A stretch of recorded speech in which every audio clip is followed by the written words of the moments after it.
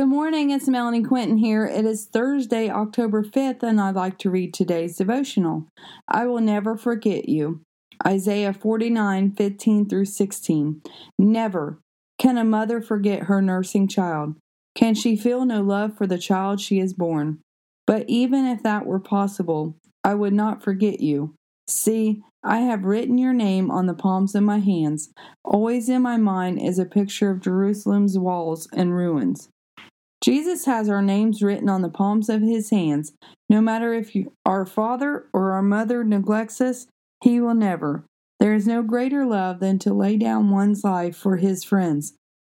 We cannot earn his love or lose his love.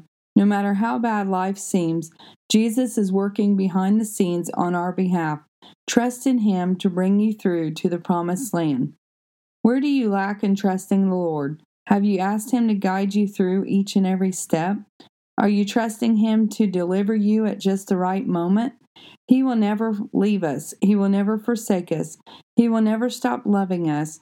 Rest assured, once you accept Jesus in your heart, he is there to stay. We are the ones that move away from his love and provision. Stay near to the Lord, and he will stay near to you.